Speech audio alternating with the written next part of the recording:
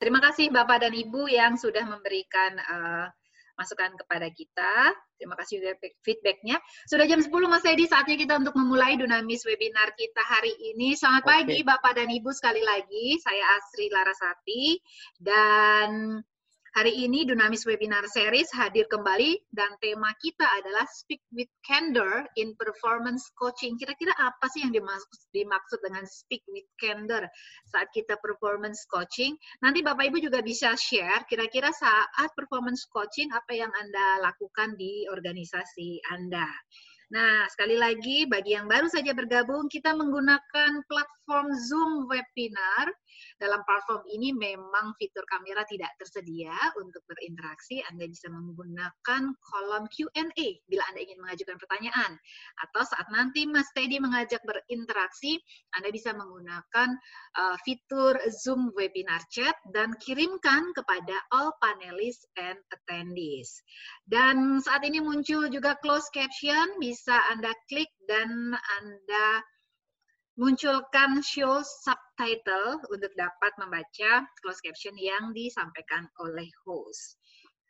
Hari ini yang akan menjadi fasilitator kita adalah Mas Teddy Prasetya Yuliawan. Kalau Bapak Ibu follow Instagram Dunamis atau sering berkunjung ke websitenya Dunamis, pasti sudah tidak asing lagi dengan Mas Teddy. Nanti Mas Teddy juga akan memperkenalkan kenapa namanya Teddy, pakai I bukan pakai Y. Nah, nanti kita coba ya apakah dia perkenalannya hari ini juga akan sama. Oke, dan sekali lagi topik kita adalah Speak with Candor in Performance Coaching, namun ada beberapa hal yang perlu kita sampaikan bahwa dalam sesi webinar ini kita akan record dan nanti audio recordingnya bisa Bapak Ibu simak dalam websitenya Dunamis di www.dunamis.co.id/webcast. Kalau Anda ingin mengambil pensil atau pulpen, silahkan. Anda bisa gunakan waktunya bila Anda ingin mencatat selama jalannya webinar kita. Namun kami mohon dengan hormat untuk tidak melakukan screen capture ataupun screen recording karena kami juga ada lisensi dari Franklin Covey dan Vital Smart terkait dengan materi yang akan kita sampaikan hari ini. Kami mengucapkan terima kasih untuk partisipasi Anda. Dan bila Anda ingin bertanya secara langsung, silahkan Anda gunakan fitur raise hand. Nanti host akan membantu Bapak dan Ibu untuk bisa berkomunikasi langsung dengan Mas Teddy. Baik, kita akan segera memulai acara kita pada hari ini. Mas Teddy, silahkan. Oke, baik. Makasih Mbak Asri. Bismillahirrahmanirrahim. Assalamualaikum warahmatullahi wabarakatuh. Baik, Bapak Ibu sekalian, terima kasih sudah bergabung di Dunamis Webinar Series yang kesekian. Ya, kita makin rajin bikin webinar sejak masa WFH, sampai sekarang sudah ada yang new normal gitu ya. Dan tema-tema kita sudah berkembang, sehingga hari ini kita sudah bahas soal performance coaching nih Mbak Asri. Jadi saya sangat yakin Bapak Ibu yang bergabung mungkin sudah punya pengalaman atau prior knowledge tentang performance coaching, nanti boleh share sedikit ya di menu chat. Nanti ada satu pertanyaan yang saya berharap Bapak Ibu bisa merespon hal itu. Nah, cuman karena fitur webinar ini tidak bisa interaksi langsung tanpa di allow tadi, jadi mungkin saya sih akan tektokan mungkin kelihatannya sama Mbak Asri ya. Jadi nanti saya moga-moga jadi makin interaktif nih ya kita ya. Baik, Bapak sekalian, tadi sudah disebutkan bahwa ini direkam audionya nanti bisa didengarkan di web dunamis.co.id/webcast. Silakan disimak juga materi-materi sebelumnya ya. Nah, itu dia. Kemudian nanti pertanyaan bisa diajukan lewat Q&A. Kalau pertanyaan bagusnya lewat Q&A. Tapi kalau nanti pada saat saya mengadakan survei kecil-kecilan, monggo di chat saja yang dikirimnya ke all panelists dan all participant atau attendees ya. Jadi supaya kebaca semuanya begitu ya. Cuman pertanyaan spesifiknya silakan di Q&A supaya lebih rapi dan tidak terlewat nanti kalau kita jawab. Oke, mungkin bagi ada yang belum kenal, berkenalan dulu Bapak sekalian ya dengan Dunamis Organization and Services. Kami adalah organisasi yang bergerak di bidang konsultasi kepemimpinan, budaya organisasi, gitu yang sudah berdiri sejak tahun 91. Jadi sudah cukup matang sebagai organisasi dengan klien yang sangat luas, dari mulai organisasi yang besar di bisnis, di industri, di pemerintahan juga, berbagai industri juga, sampai ke organisasi yang mungkin lingkupnya agak lebih spesifik seperti dunia pendidikan ya. Jadi kiprahnya sudah cukup panjang. Kemudian Dunamis punya framework nih ya Bapak Ibu sekalian yang disebut sebagai organizational greatness. Nah, framework-nya saya akan terangkan sedikit karena nanti akan menjadi positioning dari materi kita di hari ini ya. Jadi Dunamis punya keyakinan bahwa organisasi yang great adalah organisasi yang ciri-cirinya 4 ini ya. Pertama, kinerjanya itu sustain superior. Nah, jadi tidak hanya sesekali superior, tapi sustain superior. Yang kedua, ini terjadi pasti karena dia punya loyal customer, pelanggan yang selalu setia, termasuk masih setia ketika di masa pandemi ini ya. Nah, yang ketiga, ini terjadi pasti karena karyawannya engage. Ya. Nah, padahal engagement ini menjadi tantangan di masa pandemi ini. Nah, sementara itu, organisasi yang great juga adalah organisasi yang tidak hanya berbisnis, tetapi dia bagi masyarakat tempat dia berada, dia memberikan kontribusi yang distinktif, yang unik, yang khas sesuai dengan bidangnya masing-masing. Nah, keempat ini hanya bisa terjadi kalau kita membangun yang namanya winning culture. Dan winning culture itu terjadi lewat 3 proses. Pertama, bagaimana tiap individu itu bekerja secara efektif. Yang kedua, tiap pemimpin memimpin secara great, dan seluruh sistem itu align dengan apa yang ingin kita capai. Nah, positioning materi kita di pagi hari ini adalah di area yang atas, great leaders ya. Jadi part of leadership behavior adalah leadership development. Nah, salah satu proses penting dalam leadership development di era sekarang adalah coaching, atau lebih tepatnya spesifiknya, ada banyak jenis coaching ya, tapi spesifiknya bicara soal performance coaching. Bagaimana sekalian kita mengelola kinerja, juga kita bisa meng-coach tim member kita supaya secara karakter dan kompetensi juga berkembang gitu ya. Jadi tidak main-main yang kita lakukan di sini karena berdampak kepada efektivitas individu dan berdampak kepada budaya yang kita bangun di organisasi. Begitu kurang lebih perkenalan dari Dunamis. Nah, sekarang perkenalkan, nama saya Teddy. Saya salah satu fasilitator di Dunamis ya, sudah bergabung sejak tahun 2012. Kemudian tinggal di Pondok Kelapa, warga Pondok Kelapa dan sekitarnya boleh menyapa di chat ya. Kemudian background dari psikologi juga, kemudian ya mendalami coaching sejak sekitar tahun 2007 secara informal, 2013 secara formal lah ya. Hobi baca nulis, ada beberapa karya yang kita hasilkan, dan juga mungkin ada YouTube channel yang juga kita coba lakukan untuk bisa berkontribusi buat masyarakat. Oke, Bapak sekalian, nah materi kita, saya sambil cek menu chat ya, barangkali ada yang komen ya. Wah, kata Pak Firman, ke rumah saya. Yes, Pak. Alamatnya mau lihat lagi, Pak. Barangkali pengen kirim snack gitu atau kopi tadi, silahkan loh, Pak. Kirim kopi tadi ya, Mas Edi ya? Yuk, makanya. Saya tampilin lagi alamatnya ya. Janganlah ya. Oke, thank you. Nah, Bapak sekalian, nanti materi kita bagi 3 ya, Mbak Sri ya. Ya. Kita bagi 3. Ada Pertama, why. why, kenapa, latar belakang. Jadi pentingnya materi ini kenapa. Kemudian yang kedua, what, apa solusinya. Dan mungkin akan lebih panjang adalah di bagian how-nya. Nanti kita kasih jeda ya, Mbak Sri, kalau ada jadi pertanyaan bisa kapan aja diajukan lewat Q&A, anytime, silahkan di lewat Q&A pertanyaan. Tapi kalau mau nanya langsung pakai voice karena mungkin lebih nyaman biar lebih jelas, nanti saya kasih jeda ya, yang Mbak Asri kita bisa kemudian raise hand, lalu kemudian nanti bisa mengajukan langsung. Gitu Mbak Asri ya? Boleh, nanti kita akan spare waktunya ya di akhir. Yes, oke, baik. Nih saya cek bentar nih, kayaknya chatnya ada beberapa nih, ini saling saut-sautan kan. Oh, kirim snack virtual, oke. Ada yang mengirim snack virtual. Ya, itu sih saya juga bisa, nanti saya gantilah nih background saya pakai snack ya kan. Baik. Sok dekat Pak Firman katanya. Seru juga nih webinarnya, saut-sautan lewat chat doang. Oke. Baik, ini background-nya apa sih? Kenapa materi ini penting ya? Pertama adalah yang jelas situasi new normal udah kita hadapi. Saya pikir udah 2 mingguan ya, mungkin organisasi memasuki new normal, terutama yang paling berasa di Jakarta sih Mas Ri.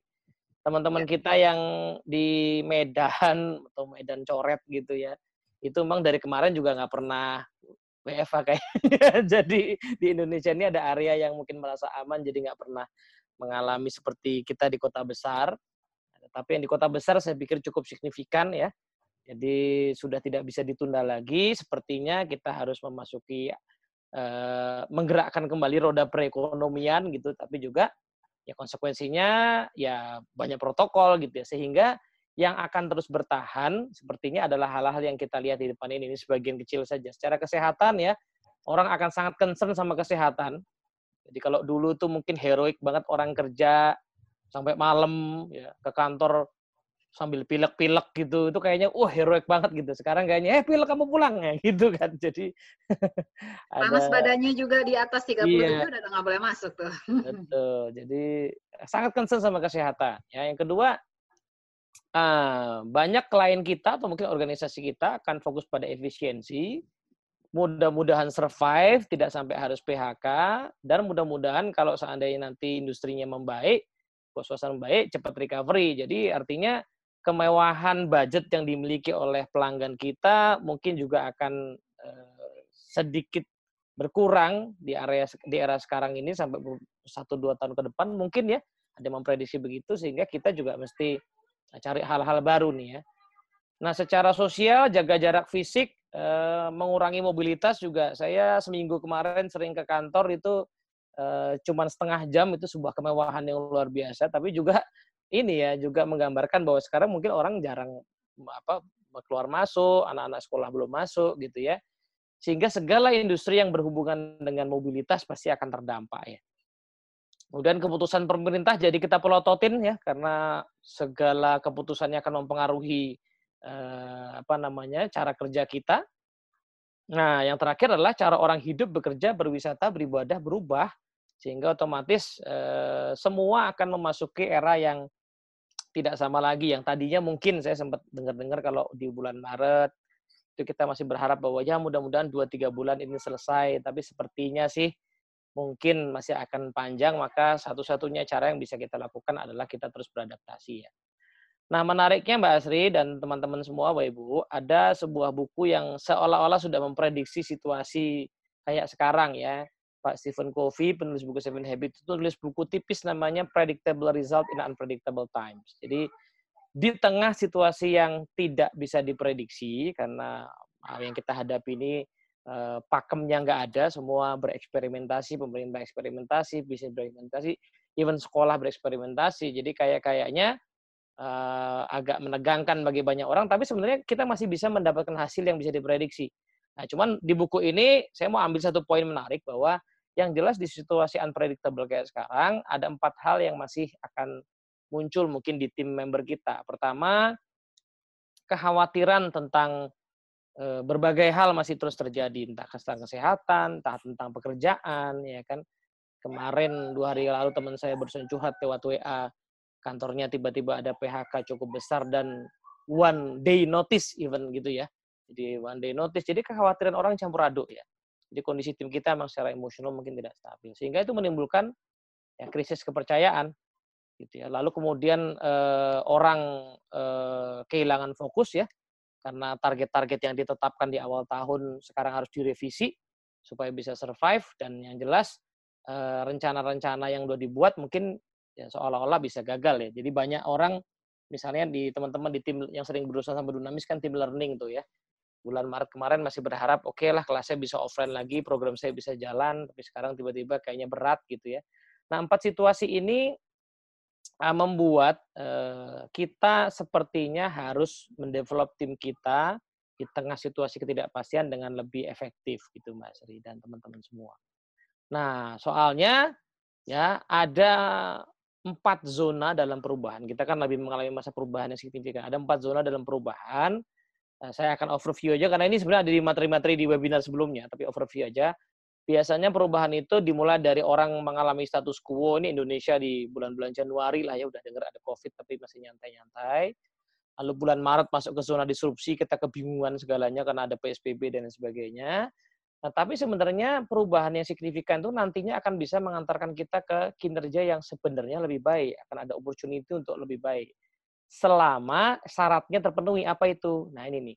Ada zona tengah namanya zona adopsi. Ini terjadi ketika kita mengadopsi perubahan dan mengadopsi cara-cara baru. Nama lainnya adalah zone of learning and development. Jadi harusnya ya kita punya peluang untuk lebih baik kalau ini kita manfaatkan nih masa sekarang ini ya. Sudah masuk bulan ketiga keempat dari masa pandemi ini, kalau kita sudah bisa geser ke zona ini, kita bisa coach tim kita lebih baik, maka justru tim kita akan punya keahlian-keahlian baru di masa ketika nanti pandeminya mudah-mudahan selesai gitu ya. Nah, inilah background kenapa kemudian materi kita jadi krusial, Mbak. Performance coaching jadi makin krusial karena sebenarnya kita harusnya sudah ada di zona ini demi menyambut masa depan yang justru lebih baik gitu ya. Nah, oke, sekarang saya mau ajak survei sedikit di menu chat, Pak Bu. Nah, saya yakin Bapak Ibu cukup banyak yang punya posisi leader dan mungkin sudah mencoba melakukan coaching juga dengan tim membernya. Silahkan kita cek ya. Pengalaman kita melakukan coaching selama masa new normal atau masa pandemi gimana Bapak Ibu? Nah, monggo silakan diketik di menu chat ya. Ya. Gitu. Silakan Silakan ditunggu nih ya. Bapak dan Ibu. Mungkin ada pengalaman yang bisa dibagikan seputar coaching di masa new normal ini, atau mungkin boleh juga kali Mas Teddy kalau ternyata selama ini belum pernah nih ya bisa jadi coaching. Bisa jadi kita Zoom meeting ya fokus ke kerjaan aja gitu, bisa jadi ya. Silakan monggo di share di sini ya. Silakan bisa share melalui menu chat Bapak dan Ibu bagaimana pengalaman Anda saat melakukan coaching di masa new normal ini. Pak Heru, belum pernah ternyata selama new normal. Thank you Pak Heru sudah memberikan tanggapan. Kami masih tunggu Bapak dan Ibu, boleh share supaya nanti kita bisa sama-sama tahu ya Mas Edi ya, apakah memang coaching ini dilakukan atau tidak nih selama masa new normal, atau ternyata mungkin fokus Bapak dan Ibu ternyata di area yang lain, belum sampai masuk ke coaching gitu. Pak Bambang, terima kasih Pak Bambang. Coaching dilakukan dengan diskusi menyelesaikan masalah. Apakah sudah benar? Oke, menarik nih ya. Jadi sambil diskusi menyelesaikan masalah itu apakah coaching juga? Nah, menarik nih. Nanti kita akan bahas ya. Thank you ya. Pak Bambang ini saya yakin belakangan populer ya Mbak ya. Sering disebut sebagai apa itu orang zaman sekarang suka nyebut tuh kan, ya kan. Dengerin dong Bambang, nah gitu. Namanya ada di mana-mana ya. Iya benar. Bu Ira. Dari Bu Ira, pernah hanya agak kesulitan untuk tenaga kerja di lapangan atau di site. Mungkin jauh. sarana juga kali ya, Mas Edi. Iya, betul. Lebih sulit mendapatkan emosi karena tidak bertatapan langsung. Oke, jadi kadang kalau ngeyel jadi agak gimana ya Pak Yudo ya. Dari Pak Heri Gunawan, lihat webinar, sesudah itu diskusi apa yang didapat. Ini modelnya. Jadi ada tugas nonton webinar, habis itu diskusi, modelnya begitu. Oke, ini dua lagi ya kita bacakan Mas Edi ya sebelum kita berlanjut ya. Dari Pak Abdul Rojak, saat ini memang untuk new normal belum dilakukan coaching. Tetapi apakah coaching bisa dilakukan via Zoom meeting karena harus ada chemistry saat coaching? Nanti coba dijawab ya Mas Teddy. Ini pertanyaan juga ya. Coaching jadi lebih sulit karena harus menggunakan teknologi yang ada dari Pak Teguh, sementara Pak Wawan, coaching di masa new normal itu lebih greget. Karena di masa ini kita harus bisa membangkitkan semangat kerja tim dan cara yang smart agar produktivitas tetap stabil. Wah, Pak Wawan, ini kita nanti akan bahas juga loh mengenai hal ini dalam Dunamis Webinar Series. Nanti tunggu ya Pak ya. Akan ada momen khusus ya Mbak ya. Silakan Mas Edi. Baik, thank you Pak Bu udah sharing. Ada yang mengakui belum sama sekali, ada yang menanyakan klarifikasi kalau diskusi penyelesaian masalah termasuk coaching apa tidak gitu ya. Ada yang mengatakan kayaknya ini menantang nih ya, bisa nggak sih pakai Zoom meeting dan sebagainya. Nah, mari kita bahas ya Bu sekalian ya. Baik, nah yang jelas mari kita sepakati dulu apa yang kami maksud dengan performance coaching. Karena coaching ini istilah yang memang sedang merebak ya beberapa, mungkin 5-6 tahun belakangan lah ya, lagi rame. Nah, definisinya macam-macam, ya semua definisi sah-sah saja, tapi mari kita coba sepakati dulu supaya konteksnya jadi sama ya. Yang jelas pertama Bapak sekalian, di kondisi kayak sekarang, itu feedback itu jadi penting sekali ya. Feedback itu artinya kita bikin inisiatif, kan inisiatifnya baru ya kebanyakan ya. Karena target kita di awal tahun kemarin mungkin harus direvisi. Nah, proses menjalankan hal baru kemudian saling memberi feedback ini jadi makin krusial kalau kita mau menang di masa yang better performance tadi. Ken Blanchard udah bilang dari dulu bahwa feedback itu breakfast of champion. Jadi kalau kita mau menang di masa krisis, justru kita mesti lebih sering kasih feedback. Tapi tantangannya ternyata, nah ini ada Kim Scott yang nulis buku Radical Candor bilang, tantangannya adalah kadang-kadang orang itu tidak terampil kasih feedback. Ya, dalam coaching itu salah satu part pentingnya kasih feedback, tapi orang nggak terampil kasih feedback karena suka jatuh ke, nah ini dia, either dia itu terlalu agresif kasih feedbacknya, sehingga membuat orang yang menerima itu, apalagi tadi ya, lagi banyak kecemasan, ketakutan gitu ya, lagi loss of focus, orang jadi baper gitu nangkepnya karena terlalu agresif, atau kebaliknya terlalu empati sehingga feedbacknya terlalu tidak jelas ya, unclear, sehingga orang nggak nangkep juga apa yang dimaksud dengan feedbacknya. Jadi yang umumnya terjadi adalah ini ya, feedback yang terlalu agresif atau feedback yang terlalu halus sehingga orang nggak nangkep sama sekali. Ya intinya dua-duanya nggak ada ketangkap sebagai feedback lah ya. Yang ini orang baper, ya, yang ini orang mungkin nggak baper tetapi nggak ngerti yang di feedbacknya apa. Nah, Kim Scott itu menyebutkan bahwa feedback yang efektif adalah ketika kita punya care, ya, punya perhatian secara personal, apalagi ketika tim kita berjauhan itu harus kita imajinasikan apa yang terjadi pada dirinya gitu ya. Nah, tapi yang kedua, nah juga harus diseimbangkan dengan challenge directly. Ya, kita bisa men-challenge secara langsung sehingga orang ngerti. Nah, komunikasi jarak jauh jadi makin penting nih, Mbak Sri, dua-duanya ini, karena kita justru tidak bertemu secara langsung, ya, nggak bisa lihat ekspresi, maka care-nya mesti lebih tinggi, tapi juga mesti lebih jelas, lebih to the point. Nah, ini poin yang nanti akan kita bahas lebih dalam, ya bagaimana ternyata ada solusi di Franklin dan Dunamis yang bisa membantu kita melakukan dua hal ini. Gitu ya. Oke, nah kita sepakati sebentar, performance coaching itu urusannya kayak apa. Jadi gini Bapak sekalian, intinya dalam coaching itu kan kita pengen bantu orang supaya dia bisa geser ya. Dari titik sekarang ini, ya, ke titik yang diinginkan, ya, ini goals-nya, ini target pekerjaannya dia. Nah, dengan melakukan tindakan tertentu, ya kan. Nah, ini simpelnya cuma begini aja. Nah, tapi kalau begini, seandainya semudah ini ya, kita anak buah kita kasih target di sini, kemudian dia sekarang begini, terus dia sudah tahu tindakannya jalan sendiri capai, ini berarti anak buah kita nggak perlu coaching. Ini anak buah yang mandiri misalnya. Cuman kan kondisi kayak gini jarang terjadi di kenyataan, apalagi di suasana pandemi kayak gini, di mana orang juga masih bereksperimentasi dengan cara kerja yang baru. Sehingga kemungkinan yang kejadian adalah begini, ya. Dia coba mencapai sesuatu dengan caranya, nah, tapi kemudian nanti ada momen ketika dia caranya ternyata nggak efektif ya. Dia belok sedikit ya, di sini nih. Nah, tugas kita adalah membuat dia paham bahwa sebagian cara dia itu sudah benar. Nah, cuman pas bagian belok ini mesti kita bantu supaya lurusin lagi dan mencapai tujuannya. Gitu. Karena kalau tidak diluruskan kembali ya nggak capai tujuannya. Nah, ini sebenarnya ya poin pertama. Tapi suka ada yang komen juga bahwa kayaknya Pak, tim saya itu bagus-bagus saja sekarang saya kasih arahan, instruksi juga jalan-jalan aja. Masih perlu nggak performance coaching? Nah, ini kemungkinan yang kedua. Kemungkinan yang kedua adalah dikasih target, dia sudah mandiri, dia bisa capai. Nah, tapi sebenarnya di masa sekarang, tentunya kita berharap orang punya keterlibatan yang lebih tinggi untuk kasih ide-ide baru. Jadi jangan-jangan tim member yang sudah bagus-bagus ini kita bisa challenge lebih tinggi, dan tentunya kan dia harus meningkatkan kembali kinerjanya. Nah, disinilah nanti ruang coaching kita.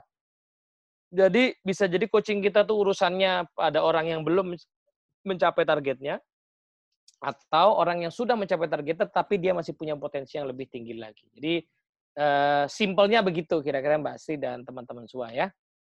Nah, untuk itu kita perlu ngambil inspirasi dari satu buku yang sangat menarik, ini ditulis oleh tim dari Franklin Covey, judulnya Everyone Deserves a Great Manager. Ya, ada 6 praktek dalam kepemimpinan, tetapi lebih spesifiknya adalah buku ini membahas satu poin yang menarik ya. Apa kira-kira yang akan membuat orang itu akhirnya bisa tadi capai targetnya. Dan kalau dia sudah capai target, kalau dikasih lebih tinggi lagi, apa yang akan membuat dia bergerak? Nah, ternyata dia perlu setidaknya 3 aspek ya. Pertama adalah dia perlu paham kenapa tugas itu penting. Yang kedua, dia perlu tahu apa targetnya secara spesifik, dan dia paham betul dan ikut terlibat di bagaimana dia bisa mencapainya. Ini mirip seperti struktur materi kita ya. Nah, nanti di poin-poin inilah sebenarnya kalau kita punya 3 hal ini dengan tim kita, maka coaching kita akan lebih efektif. Kita akan bisa coaching secara radical candor tadi ya. Nah, satu sisi kita care personally, Satu sisi kita, di sisi lain kita juga challenge directly. Nah, mungkin begitu dulu Mbak sementara definisinya. Mungkin kita ada komentar atau pertanyaan dulu. Ada yang mau nanya silahkan. Oke, silakan Bapak Ibu bila ada pertanyaan sebelum kita masuk lagi ke bagian berikutnya dalam Dunamis Webinar Series. Silakan bagi Anda yang ingin mengajukan pertanyaan, Anda bisa kirimkan melalui fitur question and answer yang ada di layar Bapak dan Ibu. Tadi pertanyaan Pak siapa tadi ya Mas Dedi ya? Pak Abdul Rojek tapi sebenarnya sudah terjawab ya? Oh, pas lewat chat ya? Iya betul. Oh Coaching iya, bila dilakukan bisa via lewat Zoom Zoom meeting, meeting. Ya, chemistry-nya seperti apa nih? ya betul. Jadi sebenarnya lewat Zoom sangat mungkin. Bahkan menariknya ya, ini saya bukan promosiin Zoom ya. Kan Zoom itu sekarang kalau mau yang panjang itu yang berbayar ya, Mbak Asri ya. Tapi ternyata Ya. saya baru tahu yang panjang berbayar itu kalau kita pakai meeting, Mbak. Kalau pakai one on one itu tetap unlimited. Jadi kalau cuma pakai one on one berdua begini itu unlimited sebenarnya. Jadi kita kalaupun misalnya sebagai pimpinan perlu, kantor kita kebetulan nggak pakai itu ya, nggak pakai platform lain yang agak kurang asik buat coaching.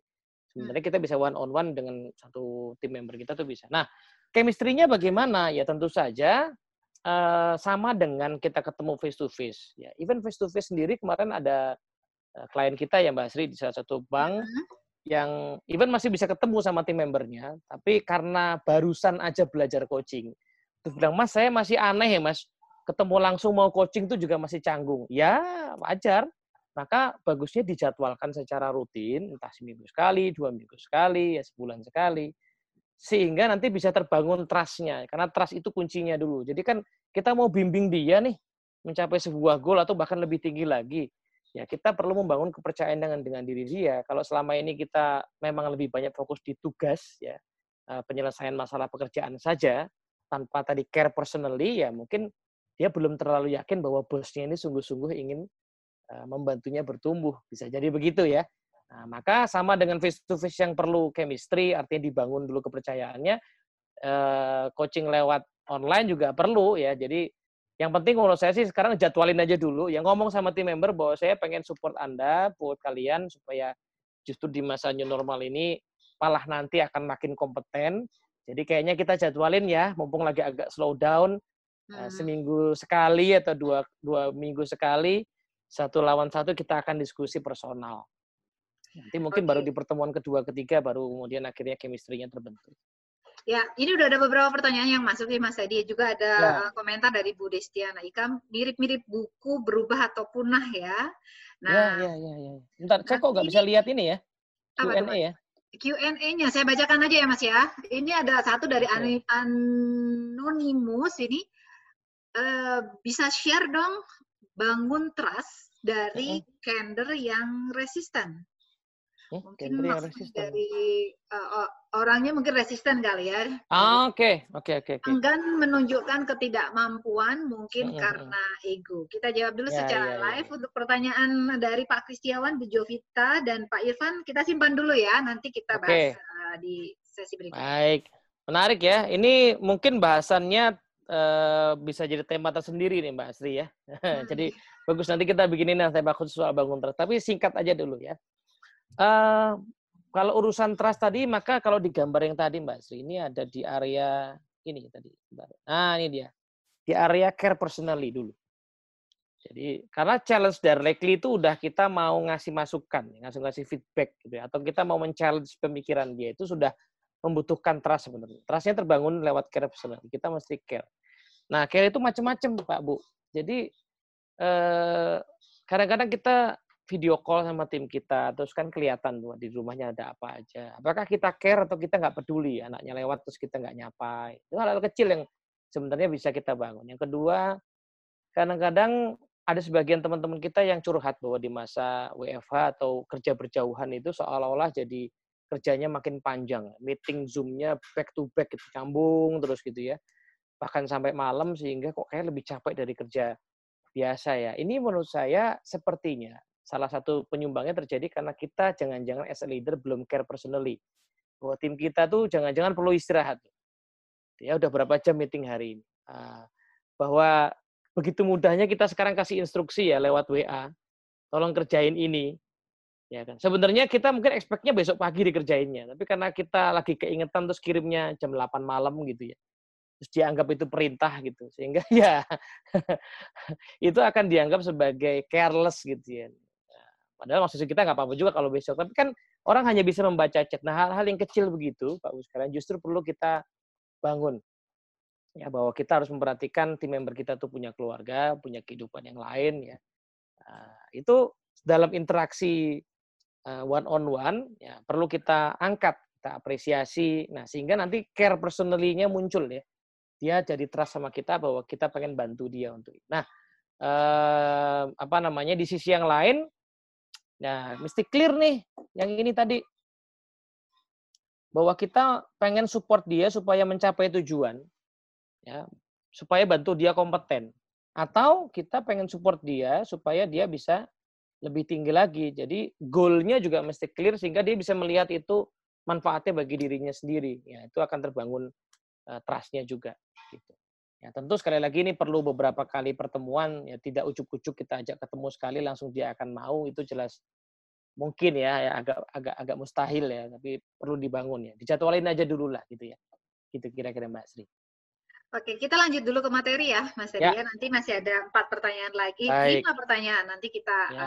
simpan dulu ya. Thank you. Nah, sekarang kita ngomong how-nya ya. How-nya tuh kita mau bedah ini nih, 3 aspek ini. Jadi coaching itu baru efektif kalau 3 aspek ini sudah tersedia dulu, Mbak Sri dan teman-teman semua. Maksudnya apa? Pertama dari sisi why ya. Orang itu kan perlu why, perlu punya alasan kenapa sebuah tugas itu penting untuk dikerjakan, ya. Jadi bisa jadi tim member kita yang tidak capai target itu bukan karena nggak mampu, tapi belum mau. Nah, masalahnya mau itu sangat personal. Dia harus dapat makna dalam dirinya. Maka ada 2 pertanyaan ya. Apakah tim kita sudah punya motivasi internal yang cukup untuk bergerak?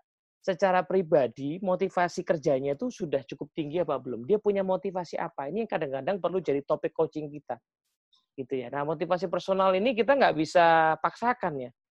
Nah, bagi kita, saya ini sekarang survive, berusaha karena saya punya keluarga. Tapi kalau anak buah kita belum punya keluarga, maka motivasi itu belum kena buat dia. Gitu kan. Nah, kita mesti paham, ya, lewat proses interaksi yang rutin, nanti pelan-pelan kita akan paham motivasi internalnya, supaya nanti kita bisa bantu dia mengkaitkan pekerjaannya dengan motivasi internal itu.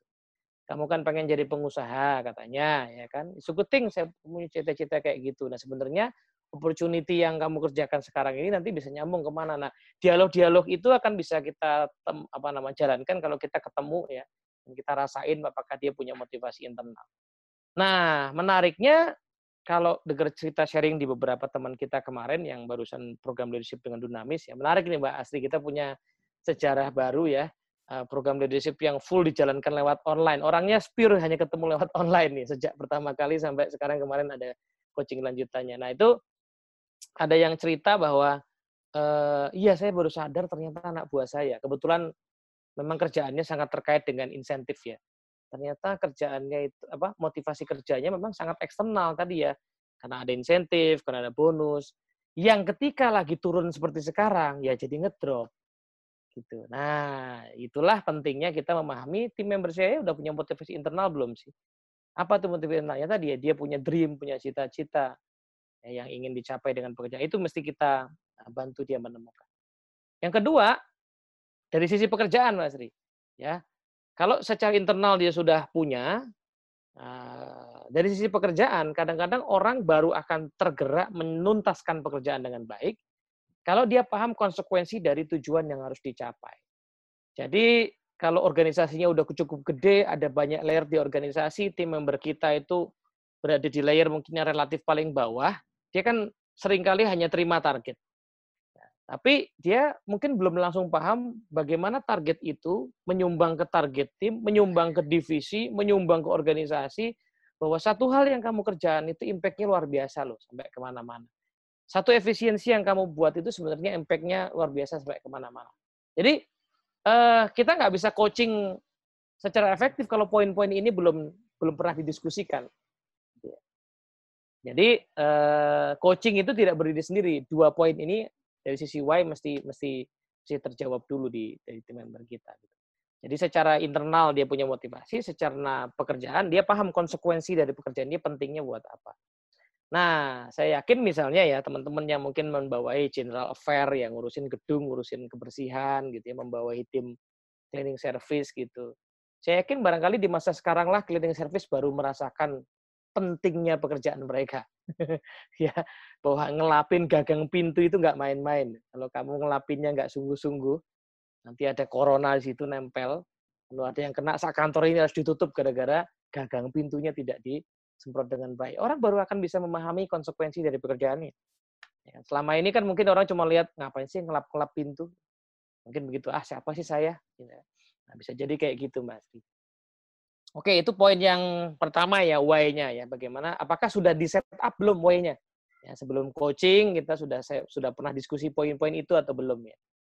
Nah, yang kedua, secara what, Mbak. Orang itu termotivasi kalau dia tahu persis apa yang mau dicapai. What itu isinya adalah, apakah tim sudah punya kejelasan akan wujud dari tujuan yang harus dicapai. Ukuran sama tenggat waktunya itu kapan. Nah, ini ada organisasi yang sudah alamiah, udah biasa, punya sistem ini, ada yang belum. Jadi kayak, terutama untuk hal-hal yang sifatnya kayak, mungkin ya zaman sekarang ya, ada policy dari atas misalnya. Oke lah, kayaknya kalau cari pelanggan baru kita agak berat. Daripada frustasi, kita pastikan pelanggan lama itu bisa loyal sama kita. Direction-nya kayak gitu aja. Nah, tapi wujudnya seperti apa mungkin belum ditetapkan. Nah, ini juga akan membuat orang jadi sulit untuk mencapai tujuan ya. Karena ekspektasinya bisa lain-lain ya kan. Apakah saya punya 100 list lalu 50% itu sudah oke, yang loyal, yang tetap beli, atau harus 80%? Nah, ini perlu disepakati. Karena habis itu kan effortnya jadi beda. Ya kan, effort yang mesti dilakukan jadi berbeda. Jadi poin kedua yang perlu dimiliki oleh orang yang akan punya motivasi bergerak, kalau dia tahu persis apa yang harus dicapai, ukuran dan tenggat waktunya. Nah, ini poin what-nya ya. Nah, yang ketiga adalah how-nya ya. Nah, how itu adalah cara si tim kita mencapai. Tadi garis yang tadi itu ya. Garis dari titik pertama ke kedua tadi, how-nya itu. Nah, ada beberapa poin nih yang penting. Pertama, apakah tim sudah memahami standar kinerja yang diharapkan? Jadi, dalam menjalankan tugas tadi standarnya seperti apa ya? Contoh misalnya ya, Dunamis ini sekarang mulai bergerak di dunia digital. Lalu kita bikin akun Instagram misalnya. Oke, fasilitator bikin video. Nah, tapi kalau nggak disepakati standarnya, nanti ada bikin video, kemudian beda-beda, mukanya kegedean, agak kecilan gitu kan. Nah, kemudian habis itu pas di feedback jadi baper, Mbak. Karena apa? Ya standarnya nggak pernah disepakati. Gitu ya. Jadi coaching baru bisa efektif kalau udah ada standar. Ini ya, cara kerjamu itu adalah kamu mesti sehari nge-call sekian banyak. Nah, itu misalnya nih ya, si gagang pintu yang harus kamu bersihkan ini, standar bersihnya tuh kalau kayak gini loh sebenarnya. Nah, standar ini perlu disepakati dan dipahami oleh tim member kita. Yang kedua, dia punya sumber daya cukup nggak untuk bergerak, ya kan? Dia harus ngelapin pintu itu sejam sekali, tapi kira-kira semprotannya cukup nggak? Kalau nggak, terus ngambilnya repot, ya, jatahnya nggak cukup, lalu akhirnya dia nggak jalankan tugasnya dengan baik. Dia harus online meeting sama kliennya, tapi kuotanya gimana? Kuotanya gimana? Handphonenya oke nggak ya? Kadang-kadang ada orang yang bukannya saya nggak mau, Pak, video call sama klien, tapi kamera handphone saya itu jelek ya, Pak. Jadi muka saya itu kelihatan jerawatan, Pak, di situ ya. Jadi takutnya malu-maluin, maka saya cuma pakai voice aja gitu. Nah, itu kan tadi ya, sumber dayanya cukup nggak untuk menjalankan dia supaya dia bisa bergerak. Nah, kemudian juga sudah disepakati bagaimana kita dan tim akan memantau kemajuan. Lewat apa? Apakah tadi kita akan ketemu lewat video call atau cukup lapor di Google Form saja? Nah, kalau 9 hal ini jelas, Mas Ri dan teman-teman semua, nanti coaching kita jadi enak. Kita tuh mau coaching apanya? Ya, isunya di apanya? Ini kayaknya dia nggak punya motivasi ya, kurang. Berarti di area why tadi, kita coachingnya. Dia belum nemu nih motivasi internal, atau dia belum paham nih kepentingan dari pekerjaan ini buat apa. Jadi geraknya juga belum. Tapi dia sudah bergerak, cuman kok kayaknya nggak jelas arah geraknya. Kemarin ada yang cerita tuh. Salah satu kepala kantor cabang ya di sebuah bank cerita. Iya Pak, setelah ikut training saya itu baru ngeh bahwa ternyata tim saya itu nggak pernah punya plan yang jelas ya. Sehari itu mau ngapain aja. Intuitif aja kerja itu. Nah, itu kan kemungkinan tapi mereka bergerak, mereka kerja ya. Jadi why-nya sudah dapat, cuman mungkin what sama how-nya yang perlu didiskusikan gitu ya. Nah, kemudian atau tadi ya, dia sudah tahu apa yang harus dicapai, tapi pas ngerjainnya itu standarnya nggak sesuai. Jadi pas kita cemati dia nge-call pelanggan itu kok cara ngomongnya nggak bagus, nggak sesuai standar perusahaan. Nah, itu barangkali berarti urusannya how-nya. Nge-coach-nya jadi lebih spesifik. Maka coaching kita tidak hanya bicara soal, coaching kita akan bisa lebih tepat sasaran sesuai dengan poin-poin yang memang perlu diperbaikinya di sebelah mana. Nah, mungkin sampai sini dulu sebentar, Mbak. Nanti soalnya bagian akhir sudah bicara soal spesifik kalau kita perlu feedback seperti apa gitu ya. Oke, kita mau satu pertanyaan dulu atau mau dilanjutkan dulu, Mas? Boleh, Karena Mbak. waktu kita hanya tinggal 5 menit nih Oh untuk iya, baiklah. materi. Mungkin kita Apa sampaikan dituntaskan dulu materi ya? Oke, Kita baik. selesaikan dulu ya materinya. Nah, kenapa kok kita mesti clear dengan 9 pertanyaan ini? Nanti supaya pada saat kita ngasih feedback, ya. Jadi Pak Bu, ada 2 jenis feedback di performance coaching ya. Jadi kalau kita amati ya, why itu membuat orang punya motivasi, what itu membuat orang tahu apa yang mau dicapai, how ini caranya. Seringnya adalah what itu jelas, orang mungkin udah punya, tapi caranya mungkin belum efektif.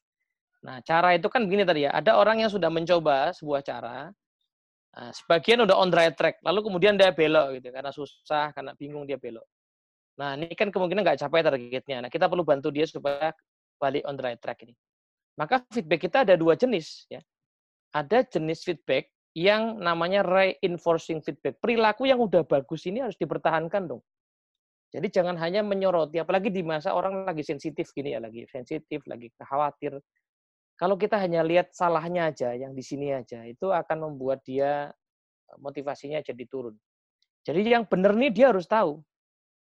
Saya lihat kamu udah nge-call 15 customer di setiap hari, itu hal yang bagus.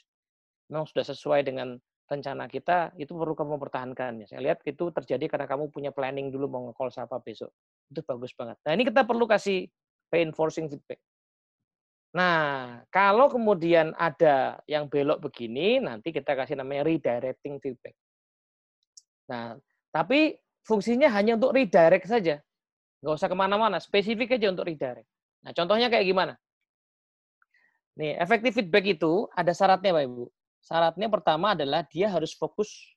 Nah, apa sebenarnya perilaku yang mau di-maintain atau mau diubah. Jadi harus perilaku. Ya, performance coaching itu harus perilaku. Kita nggak feedback soal karakter. Misalnya, kamu itu nggak sabaran. Itu tidak spesifik ya. Kita harus lihat nggak sabaran itu perilakunya. Yang kedua, feedback itu harus jelas situasinya. Ya, saya mau kasih feedback soal cara kamu nelpon customer. Nah itu, ya kan? Nah, harus spesifik ya. Lalu behaviors-nya apa? Kita kasih example yang kita lihat gitu ya.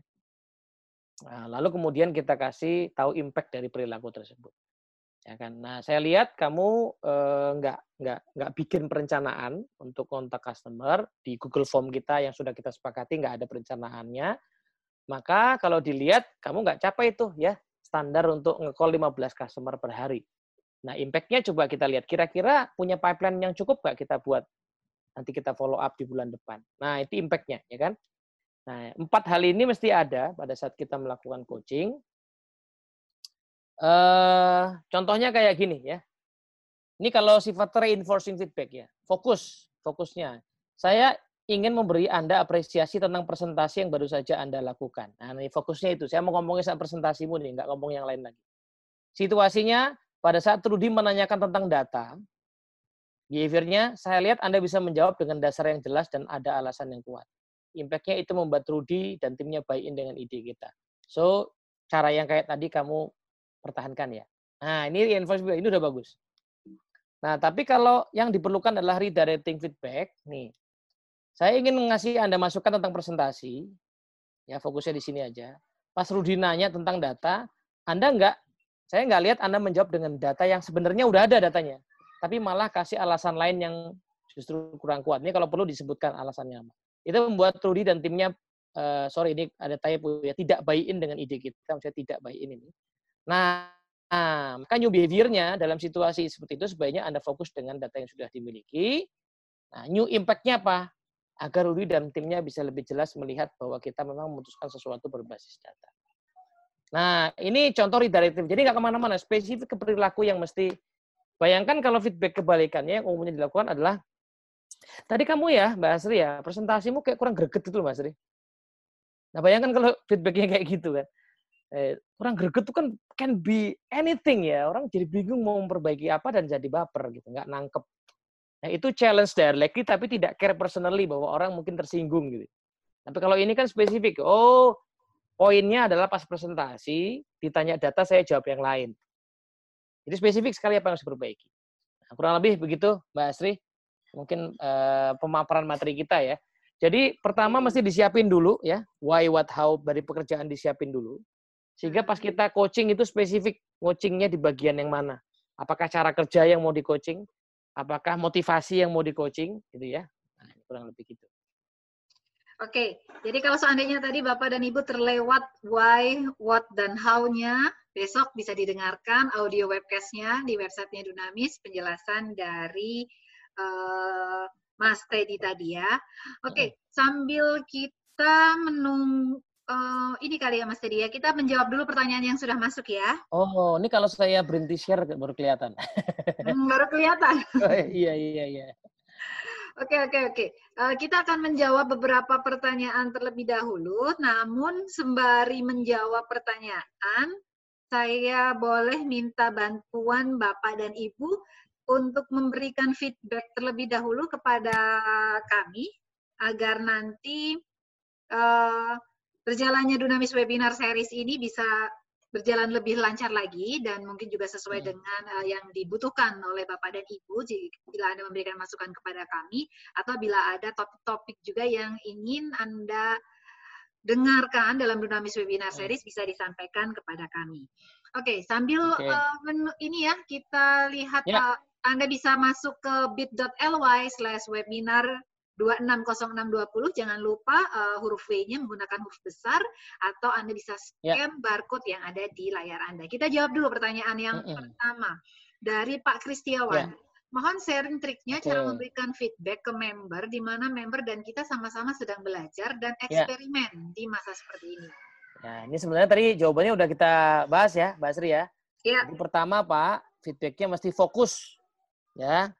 Nah, apa yang mau dibahas? Oh, tadi saya kasih contoh, saya mau fokus ke cara kamu presentasi kemarin waktu kita video call sama klien. Nah, itu aja. Lalu kemudian kita tahu situasinya.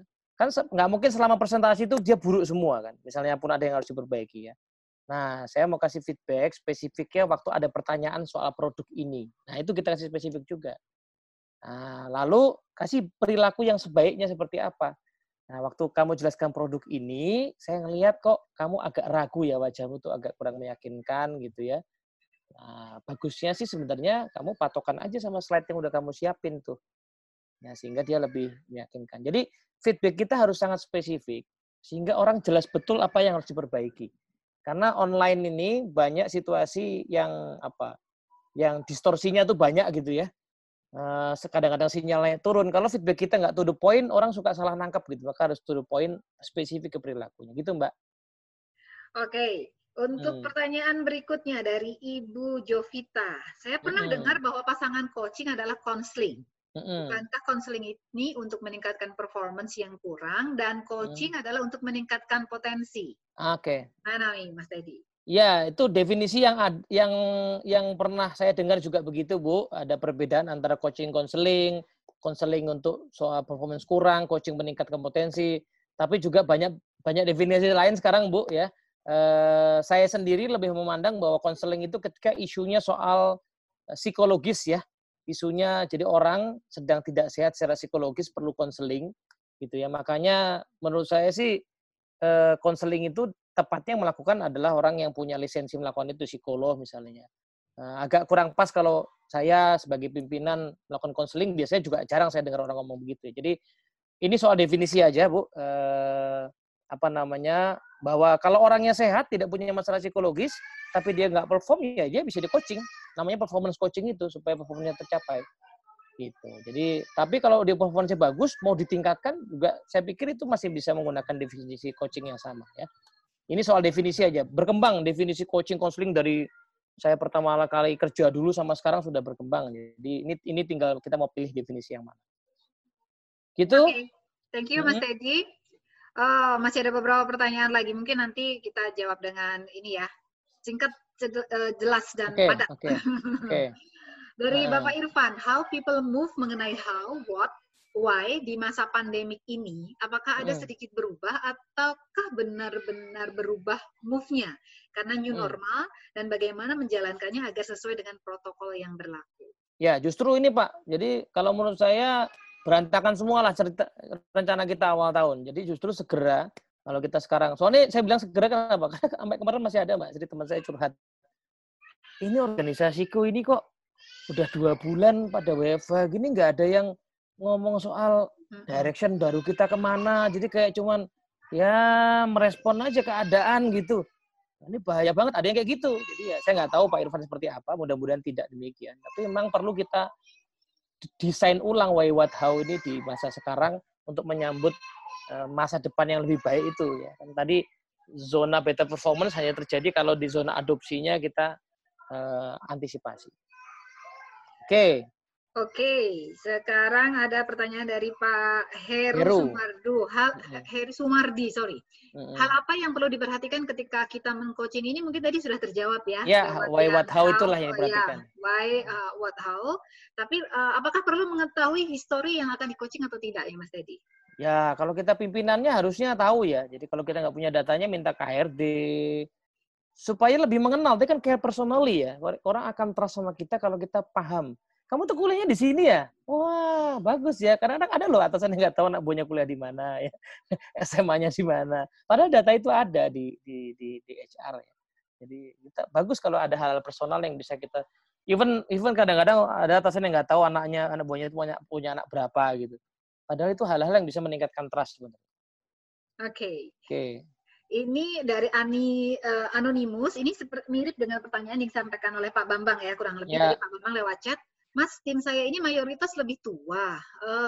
Mungkin ya, baru perkiraan saja, usia makin tua itu makin mager, karena nyaman dengan kondisi sekarang. Jadi, bagaimanapun kita memotivasi mereka, sepertinya nggak ada efeknya. Jadi, performance yang dicapai segitu-segitu saja, tidak ada inisiatif lebih, karena menghandle hal seperti ini. Sementara kalau dari Pak Bambang ini, timnya merasa lebih nyaman dengan WFH, terutama yang di luar kota, sehingga perlu dorongan karena berargumen WFH saja udah bisa jalan. Ya, jadi kalau orang nggak gerak itu berarti isunya di why. Satu, dia nggak punya motivasi internal atau dia nggak paham pentingnya pekerjaan dia. Nah, itu mesti dibantu untuk memahamkan dua hal ini. Ya, terkait motivasi internal ini perannya luar biasa pentingnya. Nah, saya suka bercanda sama orang yang sudah merasa tua dan nyaman ya. Saya suka nanya begini. Nah, Pak, Bu, kalau Bapak nanti pensiun nih, itu pengennya dikenang sebagai apa sih gitu? Apa iya mau dikenang sebagai orang yang ya beliau sih ya udah pensiun waktu itu malah nyusahin orang. Apa iya mau begitu ya kan? Jadi justru tim kita yang udah tua ini perlu kita ajak ngobrol sesuatu yang deep itu, Pak. Pengen apa ya? Ada sebuah kalimat bijak mengatakan if you want to finish very strong gitu loh. Masa iya ya mau pensiun dengan akhir jabatan yang nanti orang nggak akan kenang atau kenangnya buruk gitu ya. Dia tuh udah tua, nyusahin, nggak mau belajar, masa mau begitu. Nah, ini hal-hal yang sebenarnya kita bisa diskusikan di coaching kita ya dengan tim member kita. Ini kurang lebih sebenarnya kalau kita ingat mengenai 7 habits, ini begin with the end in mind ya. Saat nanti misalnya kita berakhir di satu organisasi, kira-kira kita yang dikenangnya seperti apa? Mungkin itu yang bisa jadi perlu kita tanamkan ya Mas Teddy ya. Ya, betul. Oke. Nah, ini dari Ibu Ira, mohon dijelaskan kapan kita menggunakan reinforcing dan redirecting feedback. Tadi mungkin sempat disinggung Mas Teddy, dan apakah langkah-langkahnya sama? Sama, depannya sama Bu. Jadi fokusnya harus fokus. Kemudian situasi, behavior, impact-nya sama. Nah, bedanya adalah kalau di redirecting feedback ada new behavior. Jadi perilaku baru yang kita harapkan spesifiknya kayak apa, dan new impact, impact-nya seperti apa gitu ya. Jadi seperti itu ya, apa namanya bedanya. Nah, apakah perlu dua-duanya? Yes, dua-duanya perlu, karena orang tuh nggak mungkin salah semua kan kalau kerja. Masa orang salah semua kalau kerja? Yang sudah bagus dikuatkan gitu ya, dikasih tahu bagusnya di mana, tolong dipertahankan. Nah, habis itu baru redirecting. Oke. Oke, ini sebentar sebelum nanti ke pertanyaan yang dari Anonimus, ini kita ke Bu Maria. Bu Maria terlebih dahulu. Dengan paksaan memaksimalkan digital, sangat sulit untuk minta tim yang usianya masuk kategori kolonial untuk berubah cepat. Dan satu lagi mungkin ini Mas Teddy bisa sekaligus dijawab. Bagaimana caranya menginisiasi budaya untuk performance coaching? Mungkin ada tips dan triknya. Ya, untuk Bu Maria, pertama kita harus hindari label kolonial, Bu ya, karena saya menemukan banyak orang yang sudah sangat senior sekarang ini punya motivasi yang sangat tinggi. Itu di Dunamis ya Mbak Sri, ada orang-orang yang awal mulanya mungkin resisten tapi lama-lama sekarang udah bagus ya. Jadi kita mesti hindari label itu. Yang kedua saya menemukan begini, mungkin mereka perlu dibimbing lebih detail aja sih, karena ada satu organisasi yang waktu itu mengalami kesulitan menggunakan teknologi karena mereka nggak pernah pakai, tapi karena harus pakai sekarang terpaksa pakai, terus akhirnya dibimbing satu-satu, ya. Dan ternyata setelah dibimbing dan mengetahui bahwa sebenarnya teknologi itu mempermudah sebenarnya, nah orang mau kok akhirnya belajar gitu. Jadi mungkin perlu lebih pelan saja. Kalau sama anak muda kan mungkin itu ada aplikasi MS Team tuh kamu download ya udah ngerti. Tapi kalau orang tua ya cara downloadnya, habis download diapain, kalau dibimbing begitu mudah-mudahan sih akan merasa terbantu. Yang terakhir, bagaimana menginisiasi budaya performance coaching. Nah, dia itu connect-nya Bu, Pak, sama performance management. Karena sebenarnya coaching itu kan bagian dari development ya. Dia teman-temannya training gitu ya, teman-temannya mentoring. Jadi dia hanya berjalan kalau satu, secara performance manajemennya beres, target tiap orang itu clear, lalu kemudian gap antara target dan pencapaian itu di follow up dengan individual development plan. Nah, sayangnya saya juga kadang-kadang nemu, ya nggak semua, kadang nemu IDP itu hanya diisi dengan training saja. Oh, dia perlu training presentasi, dia perlu selling skill. Ya oke, mungkin dia perlu selling skill, tetapi habis training itu kan nggak langsung jadi performance lagi. Habis training itu perlu di coaching. Nah, peran kita sebagai atasan itu kayak orang tua kan. Anak kita udah disekolahin, pas pulang ke rumah kan kita tanya, ya belajar 1 tambah 1 sama dengan 2 itu bisa nggak kemudian ngitung telur yang harus dibeli di warung gitu kan. Nah, itu kan tugas kita. Jadi harus dikonekin sama performance management. Jadi dia sangat terkait dari performance management, punya performance plan kan. Nah, habis itu harusnya kita punya development plan yang biasanya isinya sudah ada training. Nah, trainingnya itu mesti dikonekin dengan performance coaching. Kita bilang sama seluruh leader bahwa kita mau yang kita investasikan di training itu jadi performance. Maka harus ada coaching dari tiap atasan untuk memastikan ilmu itu jadi sebuah kinerja. Gitu kira-kira Mbak Sri. Oke, ini ada satu lagi nih Mas Teddy. Boleh disampaikan dengan singkat pertanyaan 6 sampai dengan 8, sepertinya tadi terlewatkan. Karena tadi saya cepat share screen boleh ya? Boleh. Boleh, saya cepat aja share screen 6 sampai 8 ya. Tadi Sorry, dari ini angkanya ya. Ini angkanya ada yang typo ya. Ini ya. Apakah tim sudah memahami standar kinerja? Kemudian apakah tim sudah punya sumber daya yang cukup? Apakah bagaimana tim Anda akan memantau tujuan? Ini sorry Bu, makanya mungkin bingung karena ini harusnya 6 sih. Ini 6 nih. Yes. Oke, jadi ini memang hanya 6 ya pertanyaannya ya Mas. Sorry, bukan 9 ya. Jadi angkanya ini ada typo. Ya, ini bagian dari new normal, Mbak. Angka tiba-tiba lompat sendiri, Mbak Sri.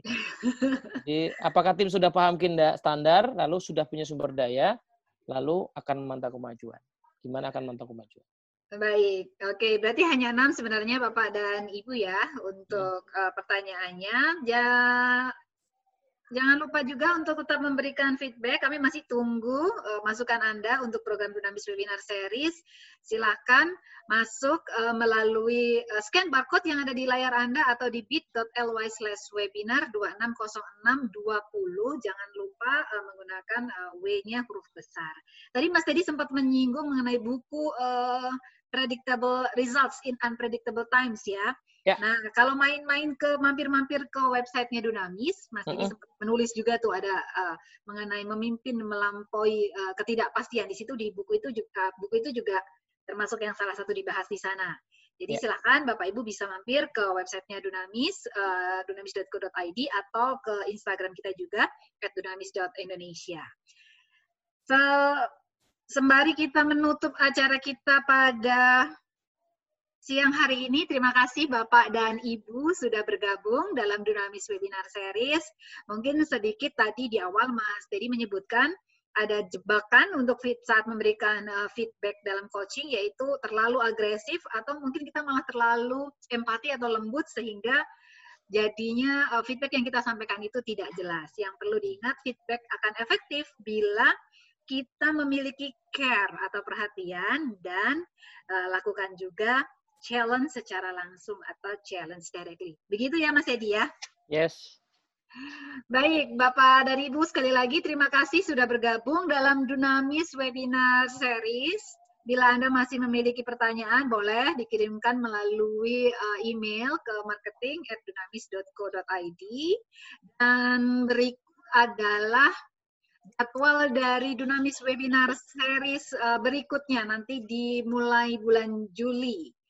Ini untuk bulan Juli ya. Nanti ada, kalau tadi ada yang sempat nanya mengenai bagaimana influence timnya, kita ada lead to influence pada tanggal 3 Juli. Kalau tanggal 1 nanti kita bicara mengenai talking to your boss when they're wrong. Nah, minggu lalu kita sempat bicara dari bos kepada anak buah. Nah, sekarang gimana nih kalau sebagai tim member kita hendak berbicara kepada atasan kita. Yang lewatkan ya, nanti tanggal 1 Juli, tanggal 3 kita akan bicara mengenai lead to influence, encourage your team member to take initiative to achieve their goals. Kemudian tanggal 6 Juli, Mas Teddy akan hadir lagi, kali ini bicara mengenai culture. Leveraging culture for breakthrough result, tapi ini bentuknya agak berbeda, karena ini akan hadir dalam bentuk solution overview, jadi hanya satu sesi dan waktunya juga lebih panjang, 1,5 jam. Jadi nanti jangan dilewatkan tanggal 6 Juli. Tanggal 8 Juli kita akan bicara mengenai effective virtual presentations. Tadi contohnya kan ada mengenai presentasi ya. Iya, benar-benar. Feedback tadi. Pak Rudi tadi ya. Nah, nanti kita akan bahas juga better inform, influence, and persuade others. Dan tadi kita juga sempat ada yang menanyakan bagaimana supaya timnya bisa energinya itu tetap terjaga dan termotivasi. Tanggal 10 nanti kita bahas. Invest your time, attention, and energy in the right spot. Jadi, untuk pendaftaran silahkan masuk ke www.dunamis.co.id/webinar. Sementara untuk Senin nanti, oke, kita akan bicara mengenai WFH or WFO. Pak Bambang mungkin yang ada beberapa stafnya merasa lebih nyaman saat melakukan WFH, bisa bergabung Pak hari Senin nanti.